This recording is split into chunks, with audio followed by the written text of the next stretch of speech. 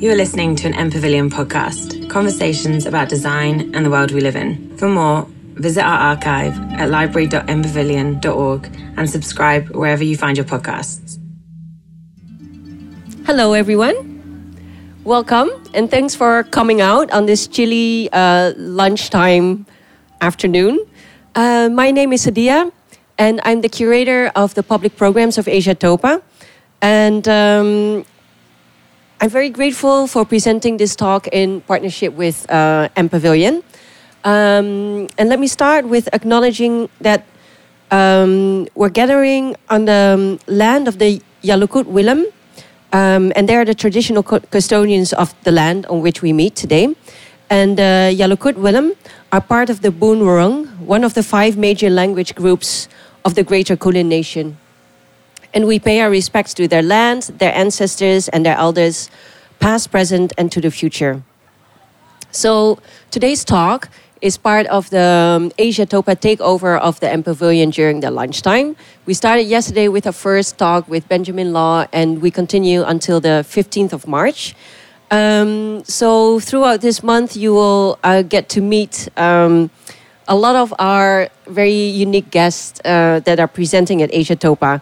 And today I'm very happy to be talking to director Camilla Andini and dramaturg Adina Jacobs about their intercultural collaboration for the Seen and Unseen.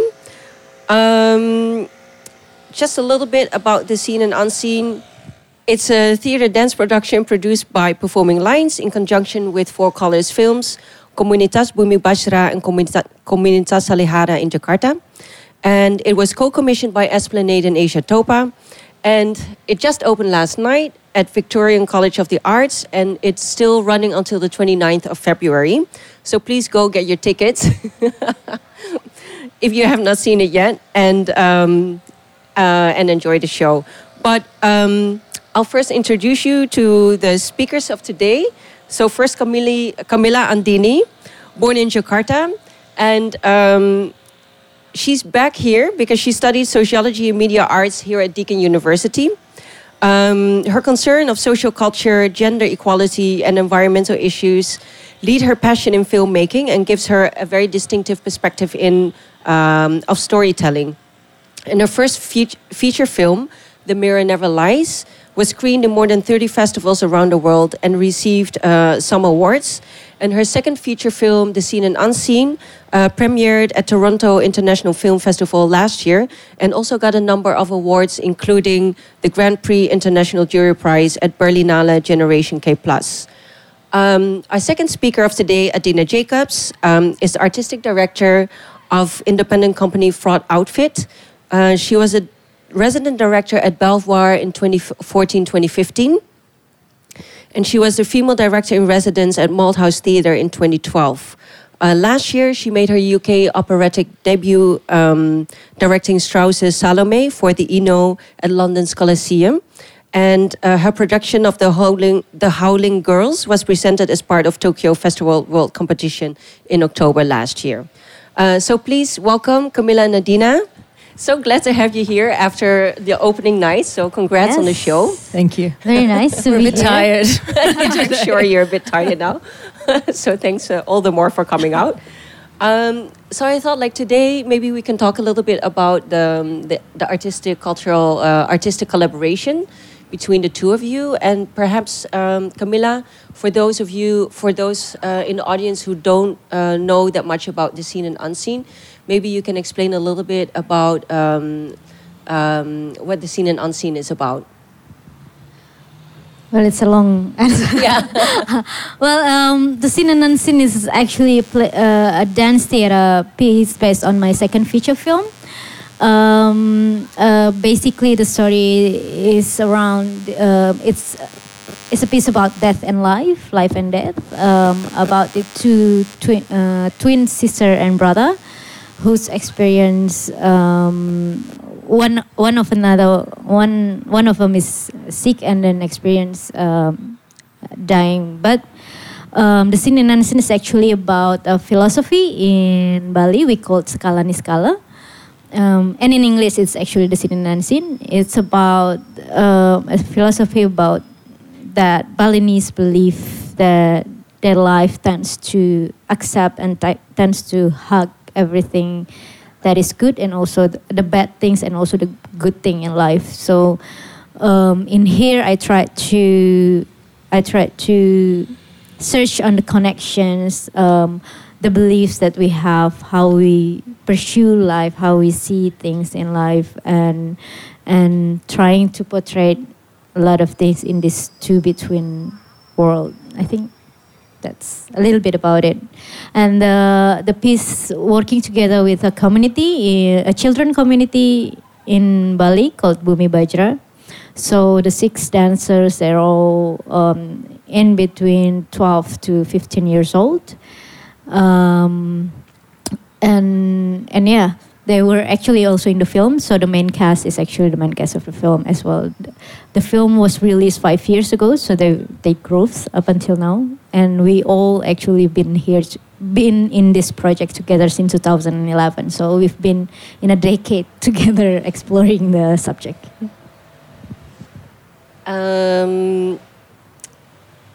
Yeah, so we actually saw your film earlier this week, The Seen and Unseen, and now you just opened the theater work. What was it that you wanted to turn the film into a stage work? Well, I used to dance when I was a kid, and I think the performance, dancing, is always been, as an Indonesian, it's always been in our daily life. It's always been part of the ceremonies. So I always interested in that. But as a filmmaker, I know that film is my medium to express. And then when I make The Seen and Unseen, it contains movements, a lot of movements in the film.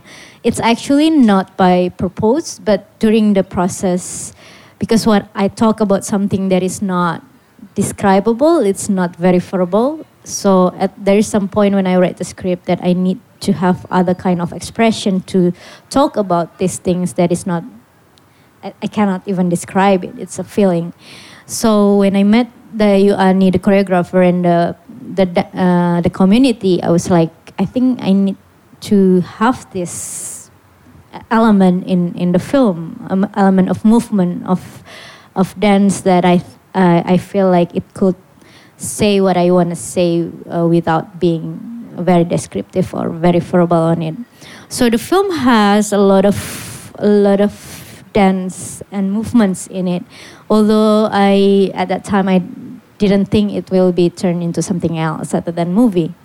So after the movie release, one of the producer, Jala, came to me and didn't you think to make a dance theater out of this? A theater or any kind of performance out of this? Well, I made an art installation out of the subject before, but I never think about as a performance. But when I see the kids, when I see the choreographer, I know that they have this potential, that it's more than what I portrayed in the film. I mean, in the film, they come into my world, like they come into my medium, but they're actually performers, they're not actors and actresses. So when I see them, I think like if I do this, like I want to see more of them. I think that's why I make the performance. I want to see more of them. I want them to have more space than what I gave them in the film. And it's actually who they are, performers. So when that question came to me, I was thinking like it's gonna be interesting to actually now the other way around. Like I came to their world this time and then let them do what they actually usually do for every day since they were kids. So that's when it started. And then I came to Asia Topa lab in how many years ago? 2 years ago. 2018, yeah. Yeah, and then I met Adina, and I met Eugene, the scenographer over there. So then the collaboration started. Yep. So maybe this is a question for both of you. Like, how did this collaboration, like how did you get to meet, and how did the collaboration develop from there? Because I remember that we all met during the lab in 2018, but how did you two, was it like a setup? It sort of was like a setup. Stephen Armstrong emailed me and he said, who runs Asiatope, and said, I have a secret project to talk to you about. And then I met with him for coffee and he said, secret revealed. And he gave me the link to Camilla's film and talked a little bit about the project, but not a huge amount. Just basically said, watch this. This is an artist I'd like you to meet and to collaborate with. And, when we met at the lab, it was very, very early days of listening to Camilla's ideas about what she wanted to make. What her visions for the piece were, what kind of, we introduced Camilla to Eugene and to Jen Hector, the lighting designer, to think about how a collaboration with designers might work from Australia. And it was just very a kind of, from our end, a sort of, just sort of stepping a toe into this world, which, as time developed, we got to understand more and more. As you say, not only had you all been collaborating since 2011, but the performers have been working with Dayu really since they were born. This is a very, it's an ongoing process that we were entering into. So it was a fascinating experience for us. But yes, we were match made in that way. And I think it's a very open and generous and challenging thing to do in a way to bring new people into a space that actually is such an intimate one and very close to Camilla and to Dayu in many ways. Anyway, there's a lot to say about all of it, but that was the beginning from our end. Yeah, as in for me as well. I've been writing the idea since 2011. I remember when I released the movie, it was like 7 years until it's done. It's made. At that time, I actually wanted to move on, like, from this space, because it's been in my head for 7 years, and I'm writing another movie right away after that, because I told to the producer Iva also, like, I want to move on from this subject. So when actually that I came here with the theater, because I didn't expect that I will make this, I felt like, okay, then it's something like the universe said I cannot move on with this one. I have to go into a process, which is actually is interesting because as well the philosophy is very deep. Like you actually never go to the bottom of it, so you kept on growing with it and keep the process. So one of the things that I like to do when I make even film as well is also collaboration, and that's what I'm always looking forward, especially for the pieces that I've been writing for a long time, because I've always been with myself for such a long time, and it's not actually really good. So collaboration somehow gave me different things. Like I have people to discuss, to see it from other things, people who. Because I always feel when we create something, distance is very important. You cannot be very close, but you cannot also very far from it with the subject. So collaboration somehow create that sort of imbalance of distance. Like some people can be really close, some people can be really distant, but that's what create the balance, I think. So Stephen introduced me to Adina. I also saw, not really see it, but I saw some of her works, and I met Jen and Eugene, who also works with them. I think I felt like even when it's different medium, it's film and theater, but it's sort of how we create. I like to create things organically somehow, and I can see that also in Adina's work. So I said to Stephen, like, I think it has some sort of same vision and connection also from what I saw. So yeah, we started to talk and everything, and yeah, it just go like that. I mean, it's interesting. I think when I watched the film for the first time, on some level, I understood why Stephen had asked me to do it, and that I watched, and I thought there's something about this film that I kind of intrinsically understand, both about the, I don't know, about the core relationship of the siblings and the way that played out somehow in the film, the metaphor of that, and also the way that Camilla uses space and nonverbal language in the film, which is something I'm also very interested in. There's, in probably quite different ways, an interest in trying to express things that are outside of language or hard to describe, or these sort of subterranean worlds that exist under the world that we live in different ways. But I think on some level I felt like there was, there's definitely the simpatico, but as time's gone on, I think what's been revealed more and more is obviously the kind of the very deep cultural layers of the film that are even probably more on the surface of this production in some way, because, as you say, it's sort of a direct expression from the kids, and that was something which was very much outside of my realm and not something that I knew very much about. So it was sort of this this dual thing of, on some artistic level, in terms of process and form, and a kind of, I guess, inhabiting a feminine space. As well, and a sort of dream logic, and lots of things where I thought, oh, cool, so I just went, oh, that's really exciting to be introduced to an artist's work who you don't know but feel quite close to. But then also, like, and Eugene will be able to speak to this too, with the layers upon layers of meaning, which I still feel like even after 2 years, maybe I'm at the surface of. There's just more and more and more, and so that's. In some ways very close, in some ways very far from the material, which was interesting. So you say the closeness and the distance. Yeah, I think it sounds like a very ambitious and very challenging project, very exciting and inspiring indeed. And I was actually wondering about these cultural layers that you mentioned, like, because there's so many sort of like new elements to this work. This is your first work, like a performance work, and then for you, I don't know, maybe it was the first time that you turned a film into a performance, a stage work. To what extent were these?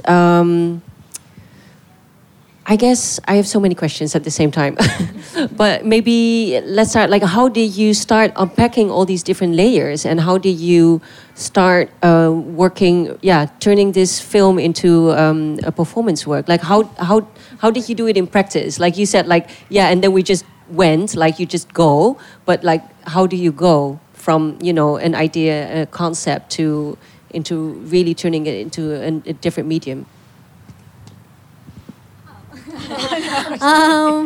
Well, actually, what has always been interesting for me is like the different kind of expressions that I know that I couldn't do also in film.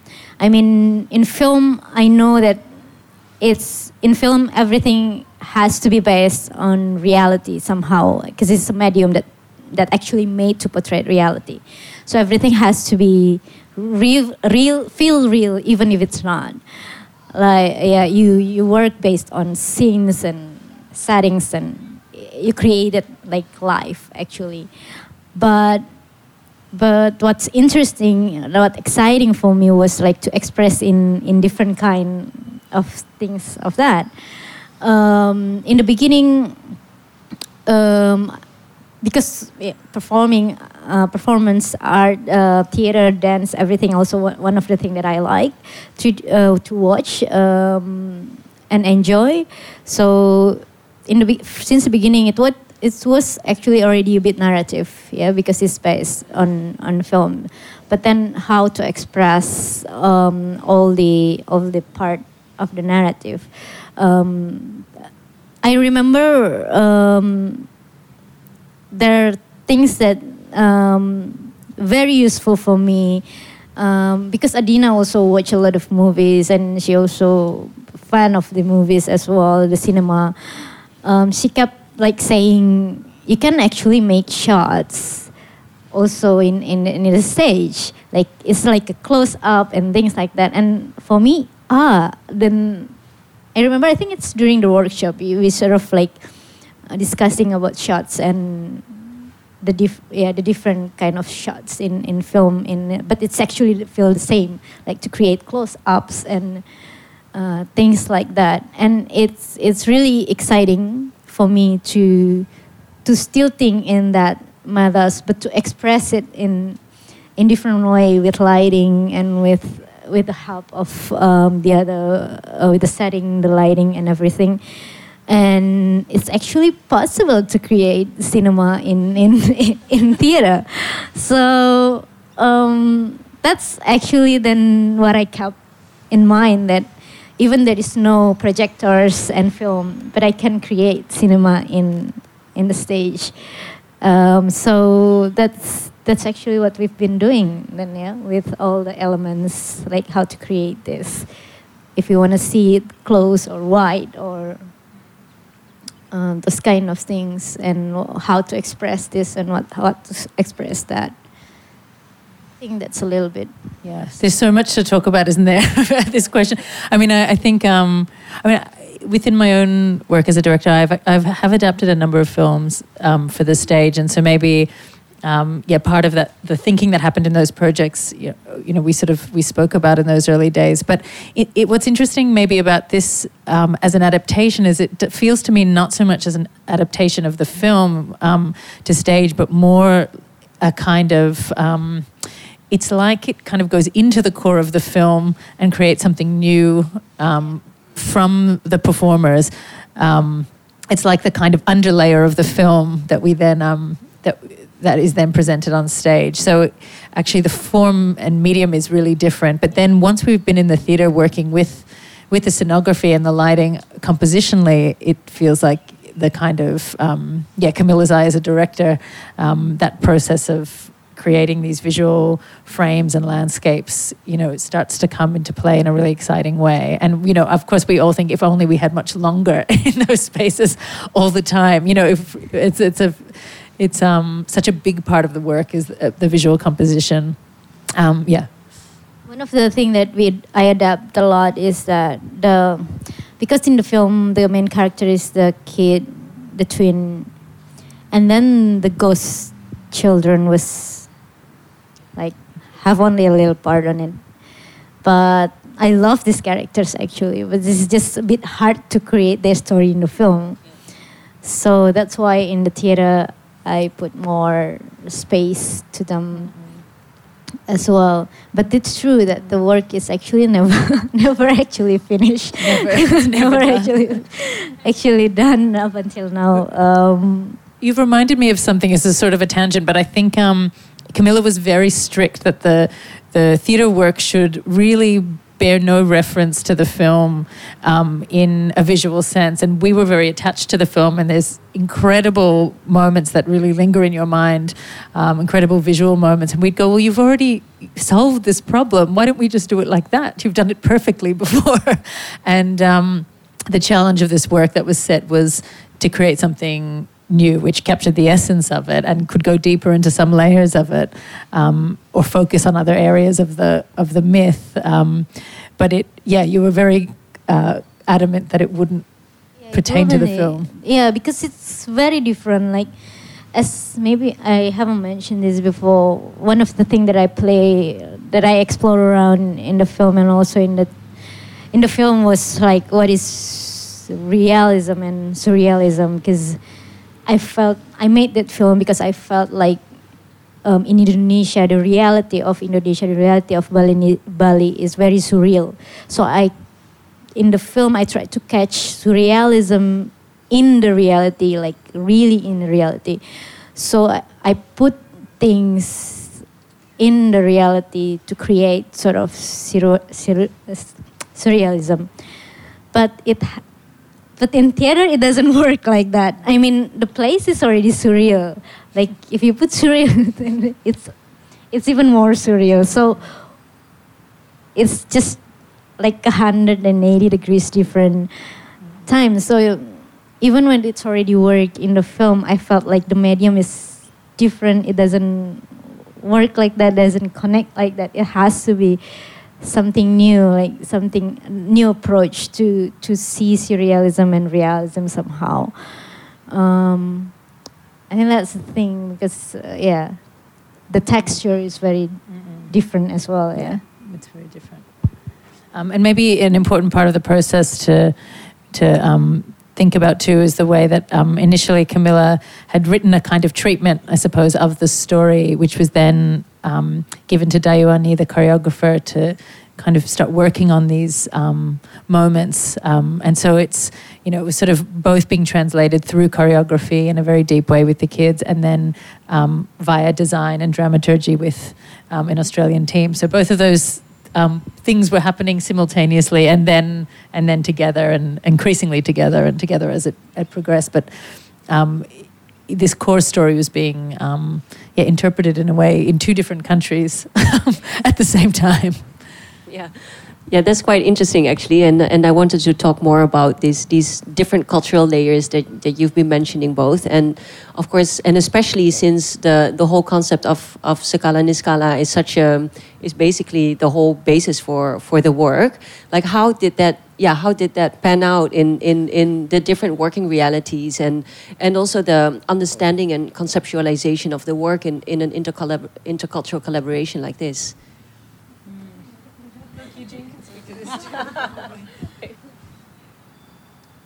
Eugene, do you want to say something about this? Or Camilla first? Okay. then Eugene, please. Okay, sure. Because one of the challenge of the project is like I cannot even describe Skala. I mean, I don't think I'm a person to describe everything, like about it. It's something that is inside, and you cannot actually describe things.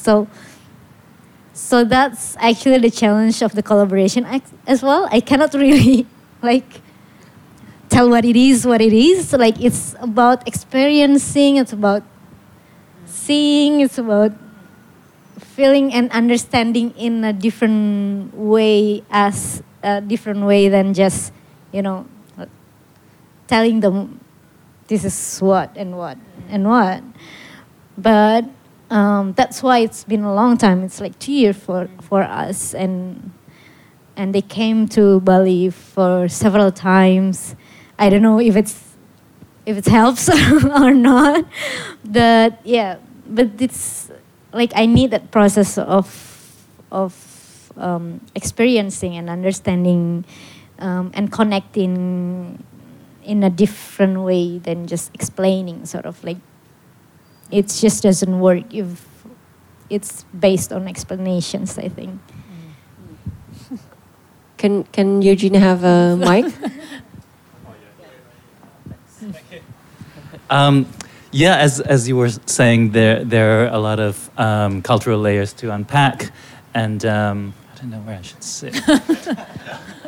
And yes, we didn't go into it pretending that we knew everything or anything at all. And I think it did really help to have a lot of time and a few developments, particularly in situ in Bali, because we needed to understand what this energy is. It's not about a visual, it's not about something that you can research online. It's something that you kind of just have to experience. And it came this energy that you speak about, this surrealism, this at one point we kind of like toyed with this idea of magic realism, but it's hard to speak about, but I think ultimately we felt a bit of it, and this feeling and sensation is what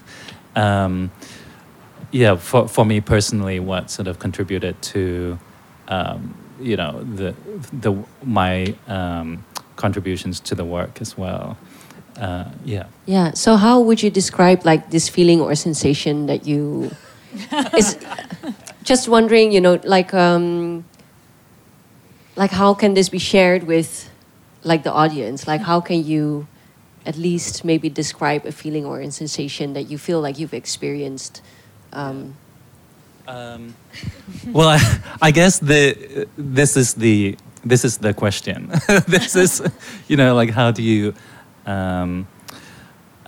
show this in the work and and have the work as a tool of communication to the audience? I think what came through quite clearly.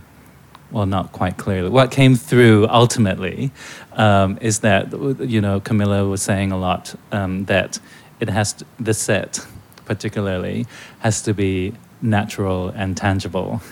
And I think, I mean, you know, like you say that and you're like, you have various thoughts of what it could be, but it's about, you know, being, you know, experiencing. I remember when one night we had dinner by the beach and then we went walking on the beach.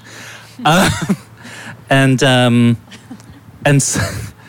so we realized that there was this black dog that was walking towards us very quickly. And then he came to us and then he barked very loudly at me. And it was quite a shocking experience. And then it just left. And then I told Camilla afterwards about it. And you said that, that it is part of the belief that sometimes, I don't want to, that people can become... in Bali, there's some also... Because the scene and unseen also talk about two different worlds, like the worlds of the scene and the worlds of unseen as well. And these magical, mystical also feelings that come in everyday little things, life in... And Indonesia is very like this. Like this is why a lot of people is very superstitious, because that there is very thin layers of like real or is mystic or it's not real. So it's very... And actually, a lot of black dogs, not always and not every time. We have creatures as well, like people who can turn into animals, and those kind of things. So it could be not the real dog might have been a person, but it is sort of hard to describe these developments, but I guess what I can say is it's not the kind of creative developments that I suppose we had been used to in an Australian context, which usually comprise of sitting in a room and discussing ideas and looking at imagery and then working with performers, sometimes in very organic and loose ways.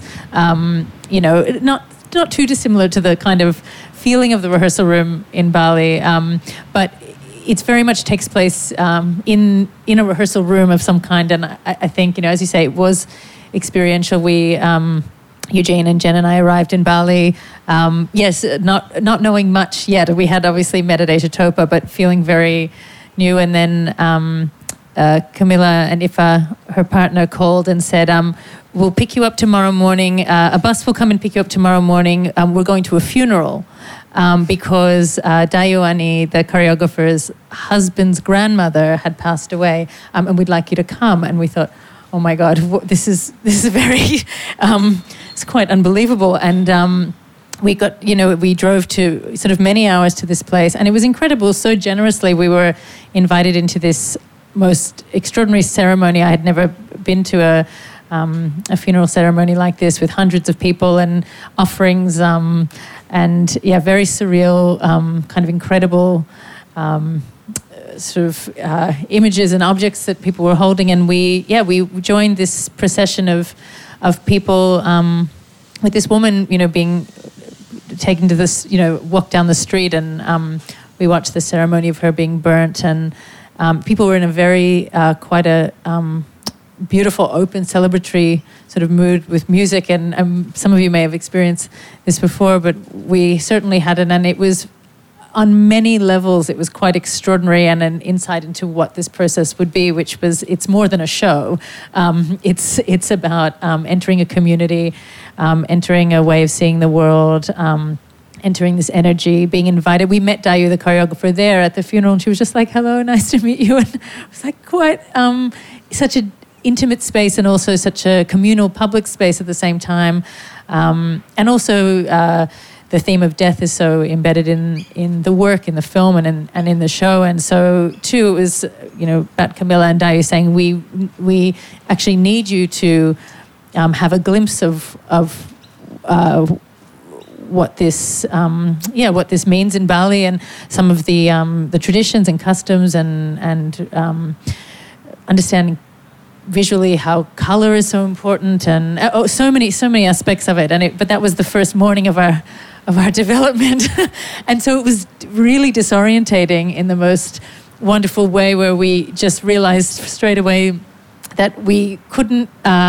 We just had to go. We had to just enter and just be in. And then later that afternoon, we went to the rehearsal room, which the performers from Bumi Bajra rehearsed outside. And we arrived, and they were all meditating and doing yoga, which is the beginning of their practice. And Eugene and I, as part of my company, Fraud Outfit, have worked a lot with young people in Australia, and we're used to walking in and kids, crying and I want to play this game and first aid kits and just chaos after school, and it's just sugar high and all of that. Even though they're incredible performers, it's just wild and loose. And then we walked into this space where, this practice was deeply embedded in the bodies of these very young performers in an incredible way. And so that was day one. And, on and on from there. Wow, that sounds very intense, but Incredible. really, really beautiful. Yeah.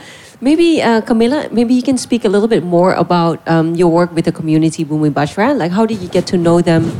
And how did the performance influence the way in which the work has been shaped? Well, I know them quite a long time, since I was still studying here in Melbourne. I think I already know them. Me and Dayani sort of know each other. I know that she's a choreographer, performance in Bali, but I rarely came to Bali actually at that time. So first time I met her again after a while is in 2009. And at the time I already write, I already have ideas for the scene and unseen, but I haven't write it. And I saw her, I know the story of her and her family since before that, since 2005 or something.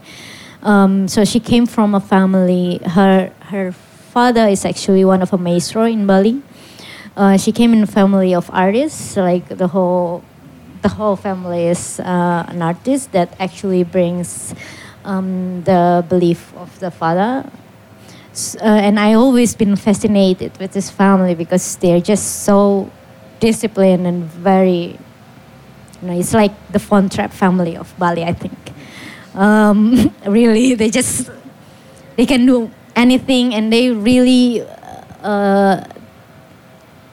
they have a very different kind of process and approach than other Balinese, because they're Hindu Buddhist, so it's not only Hindi. So they practice yoga and also music, and like the father belief, like body is a culture that you have to build since you're a kid. That's why they're very focused on teaching children.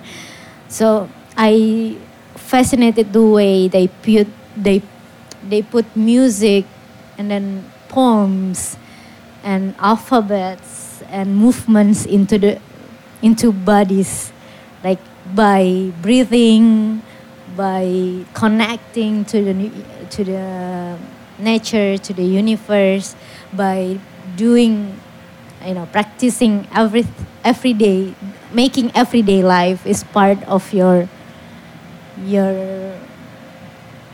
discipline of work, your body and mind. I don't know if I describe this well. It's quite hard to describe as well. But they have this thing that for me very touchy. Like it's very connected to everything, to their belief, to the spirit of the knowledge, to the spirit of the culture and the spirit of art itself. So I'm in 2009 I saw the Ayu making this piece of chicken fight, and I think like this is very real but surreal at the same time. And then they actually make the performance in the chicken fight place. So it's sort of like a gambling place in Bali. Usually it's quite often they make a chicken fight and they gamble, and it's very a man's world. Like all kind of madnesses over there. So instead of chickens, we see 2 kids dancing and fighting over there with the real people like shouting on them. So it was really something that I kept it in mind. So when I actually write Scene and Unseen, I thought of that it makes me realize that every movement in Indonesia's dances is actually comes from the nature, like the way our body bend, the way our eyes goes, and everything. It actually comes from the movement of the nature itself. And I just realized how much we are actually very connected with it.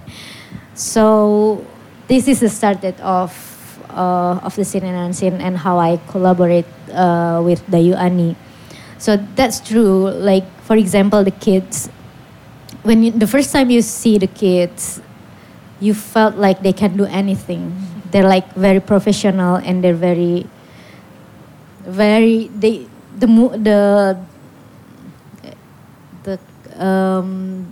there are many movements that they can do. But what people don't know the first time they see them, it's they also a character that already built for many years. So even when they're so good, but they have their own rhythm, they have their own character that's already in there. And that sometimes me as a creator also everyone was trying to make something new out of it. But it's what we realized during the process. We don't need to do that. We need to actually embrace what they have and what their potential is. We try to, because we see a lot of things. We know what is good and what is not. We want to make this. Like, for example, me and Adina, same. We also think like we have to play with the dynamic of movements, like very fast and then slow, and it's very interesting as a contemporary dance that we always see. But these kids already has their rhythm, and their rhythm is very, very slow because they always practice like that. Like they counted like 1, 2. So they never have a very fast rhythm, and it's not in there. Even when they do fast, it's not them. Like they're trying to be something else. And this is what we realize. And also for us, it's sort of like a process to understanding someone, to understanding and to sort of connect and make a piece for what, based on the potential, not like trying to make something else. I think that's what I felt the most. Yeah, I think that's, in a way, I think you've encapsulated the key. There's so much leaf blowing behind us. The key to the process in lots of ways. I think, when we all came into the project at the outset, it's true. I mean, both the nature of the film itself and the incredible potential of the performers and this new collaboration, the dynamic of the collaboration and what it could create. You sort of, in some ways, have 1,000 ideas of what this thing could be. And, and our process at first was to throw, many, many ideas sort of at the table, partly as a way of just entering the process and giving Camilla and Dayu a sense of our own instincts so that they could decipher and sift. It's because we were coming into their space and their world. And throughout the process too, there were so many times when the challenge was to, on the one hand, I suppose I'm speaking for the Australian team, but I think it was like an experience of the whole group, which was about going, how can we bring ourselves as artists truthfully to this project, bring our skills to bear, but at the same time, absolutely be truthful to the energy and the rhythm of the piece, which is ultimately embodied by the kids and the rhythm of their choreography and their practice. And actually looking at the work, even though the choreography, of course, has developed over the past, year and a half, they actually are performing many of the same gestures they did in that very first rehearsal that we saw of theirs, which was not their first rehearsal, of course. It's just been deepened, and there's been variations made and new material suggested by Camilla. And there's been there's a lot that's grown, but in a way it's deepened rather than expanded, if that makes sense. It's sort of and so it was about us coming very much to them. And of course there's many it's interesting to bring up the idea of contemporary dance or contemporary performance, because it is in some ways it is a piece of contemporary performance in that it's kind of using the skills of contemporary artists to create a frame for the audience to watch it, but it's also something else. It also doesn't operate on the terms, well, I suppose certainly not on the terms of an Australian contemporary artist, but and possibly not an Indonesian contemporary artist either. Yeah. I think that's also one of the things that we've been always discussing, like how much contemporary, how much traditional. And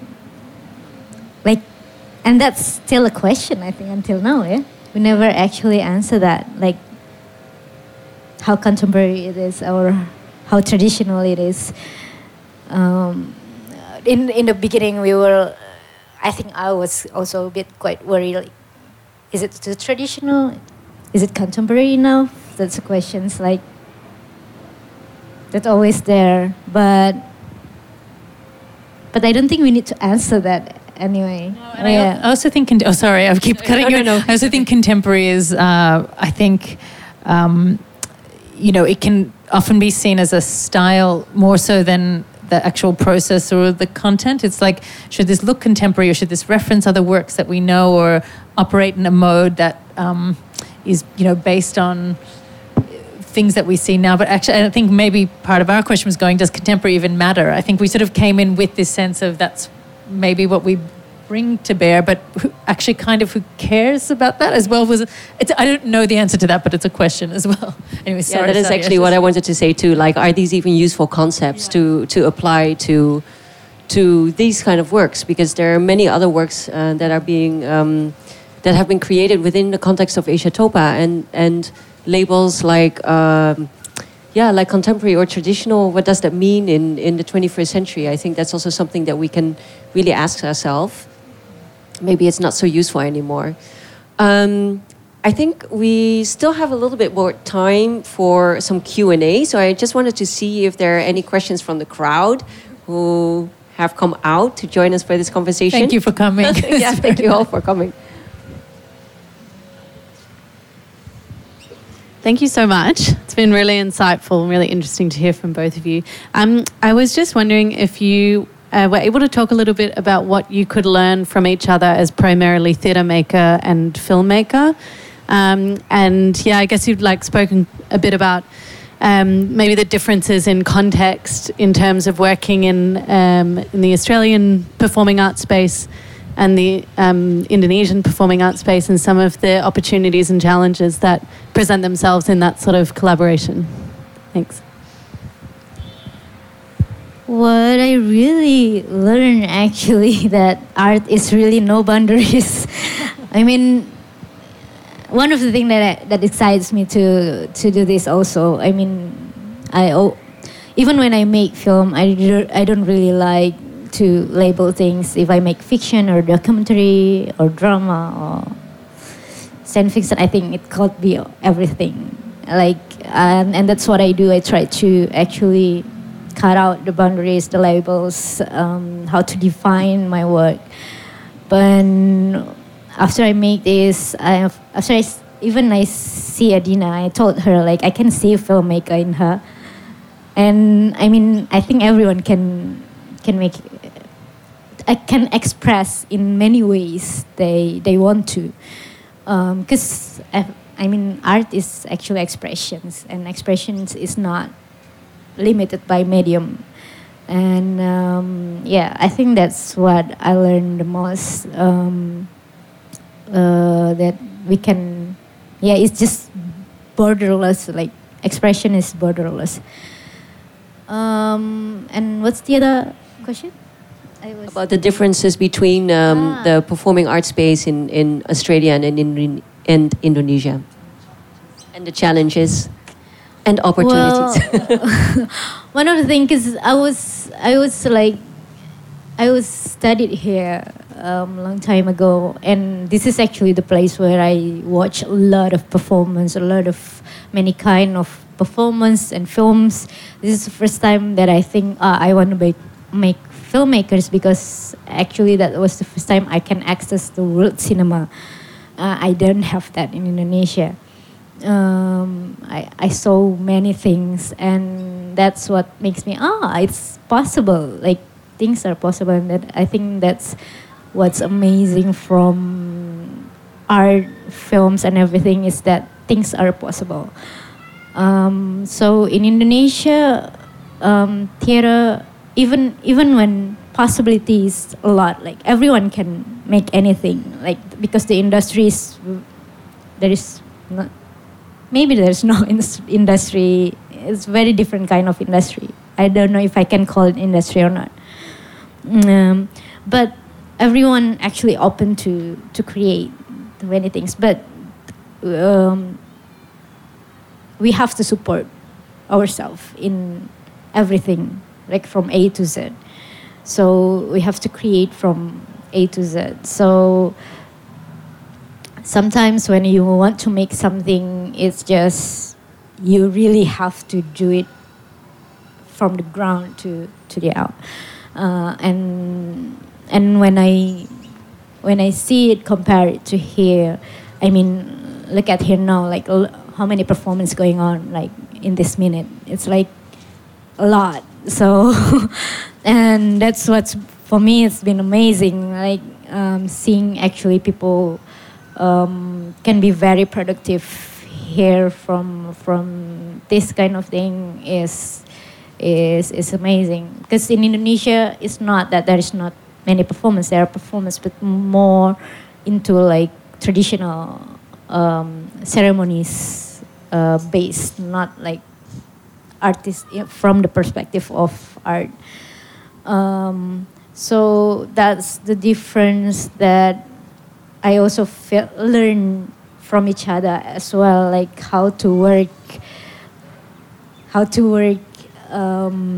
actually, I learned everything from zero in this space. So I got to know like where to do what and what to do when, and how things have to work, and how the whole team will work. So it's like a big thing for me. So yeah. It's a big question. I know we probably don't have that much time left, but just to say a few things. I mean, I feel like I've learned a huge amount from Camilla and from the process, and part of that for me too was about the kind of fluidity that I felt from a lot of the artists on board, from Camilla and Dayu, and also Ifa, the producer, the way that the medium that you work in is not the boundary, it's not a category, and actually a lot of the Indonesian work that's presented in Asia Topa, I think, speaks to that as well. And I think in an Australian context, we become very fixed in our roles sometimes, and fixed in our mediums, and become a bit obsessed with categories. And I don't know. And I think there was something very freeing about being in a space like that. And I think another thing too, which I was thinking, we haven't really spoken about this, but I think there's something very particular about the kind of feminist space that Camilla and Dayu create, which is very resolved in its feminism and not angry. And that was something, as an Australian artist, that I found very inspiring. I mean, it's a truly feminine space in every regard, in its energy, in its process, in the fact that all of your daughters are just running through the space at any moment in time, to the work itself, and very particular moments in the work that speak to that. And it's a very, it's not reactive. It is just, to me, my perspective on it just feels like it's its own way. And you enter, and then that's how it works. And that's a very beautiful thing, and for me quite has a very different energy and feeling to my experience of that here, or being a feminist artist here, and what that feels like. So that, those, that, and then I think also just this. I think for me a need to shift my thinking entirely as an artist in order to enter the project. Insofar as my so many of my references for performance are through a Western lens and a Eurocentric one, and to enter this space of Camilla's and the seen and the unseen was to have to actually totally undo a whole lot of assumptions about what was maybe even what worked and what didn't, what read and what didn't. And as a dramaturg too, it's a very challenging thing, how meaning was transferred, to what extent did it matter if a Western audience could understand or not understand what's happening on stage, and these kind of quite fundamental questions about what I was seeing and experiencing and how I was seeing and experiencing it. And I think for me that I'll take that into my work in the future, a kind of an openness that I maybe didn't actually know I didn't have before the project. So thank you. It's a big thing to have to reorientate your way of thinking in that way, but a great experience to get to do. Of course, necessary, essential. Thank you for being my teacher as well, every one of you. Well, I think on that note, we've come to the end of this lunchtime talk. So thank you so much for joining us. And thank you also the audience that was brave enough to come out as well. Thanks a lot. And hopefully we'll see you all tomorrow. And please come to the show and to see the result of this beautiful process. Thank you. Thank you, Sadia, as well. Thank you, Sadia. You are listening to an MPavilion podcast, conversations about design and the world we live in. For more, visit our archive at library.mpavilion.org and subscribe wherever you find your podcasts.